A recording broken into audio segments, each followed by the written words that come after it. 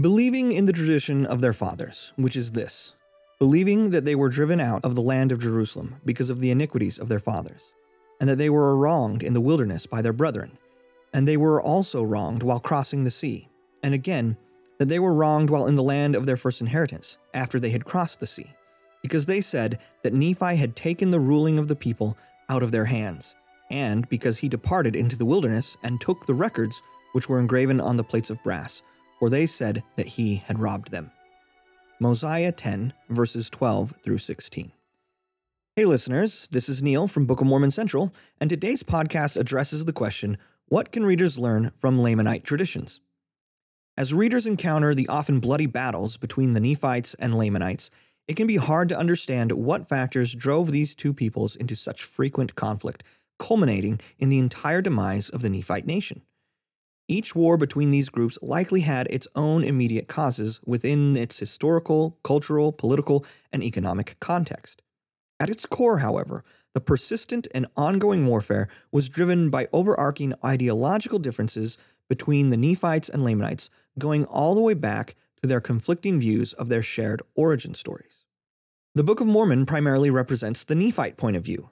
Lehi was an inspired prophet who led his family out of Jerusalem shortly before it was destroyed and was promised a chosen land for his posterity. Nephi, as the faithful and obedient son, was chosen by the Lord to be the ruler and teacher over the family and their people after Lehi passed away. With the Lord's assistance, Nephi repeatedly and miraculously accomplished impressive feats, such as obtaining the plates of brass, using the Liahona to get food, and building and sailing a ship across the oceans, which demonstrated his status as the proper heir to Lehi, despite being the youngest of Lehi's sons born in Jerusalem. Laman and Lemuel unfortunately saw things differently, and passed on a tradition perpetuating their perspective on these events. Full understanding of their point of view is impossible since no Lamanite record is directly available today, but the Lamanite tradition is summarized from the Nephite perspective in at least 5 places in the Book of Mormon. Based on these hints, Laman and Lemuel evidently agreed with the Jews at Jerusalem, believing that the people of Jerusalem were properly living the law of Moses, and rejected the veracity of Lehi's and Nephi's revelations.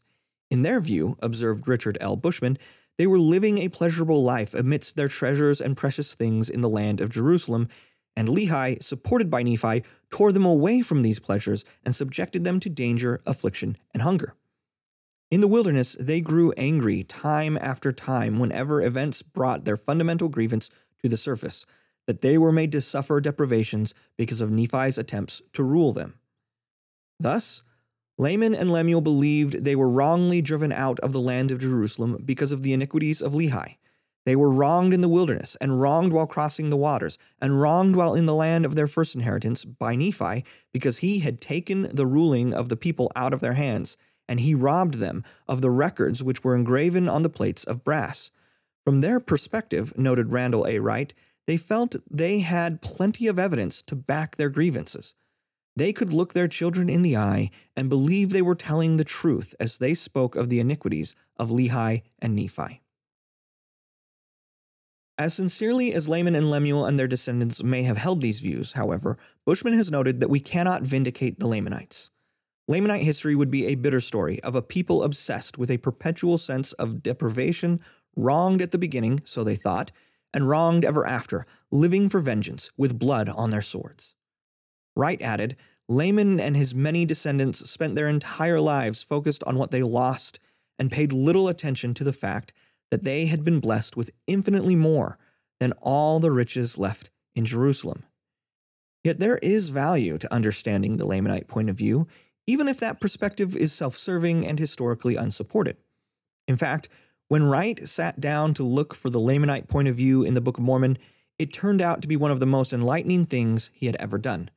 Wright drew several lessons from this exercise, such as, if children are taught to hate others, it is difficult to change these views. One passionate, righteous, or wicked leader can start traditions that last for generations. Often we focus so much on what other people have that we forget what we have. Bushman also argued that there is value in learning about the Lamanite point of view. Since the way we write history is tied closely to fundamental cultural values, In recovering the Lamanite perspective, we obtain a clearer view of the two cultures and, it turns out, a deeper understanding of Nephite religion. According to Bushman, the Lamanite story teaches readers of the terrible consequences of misunderstanding the past.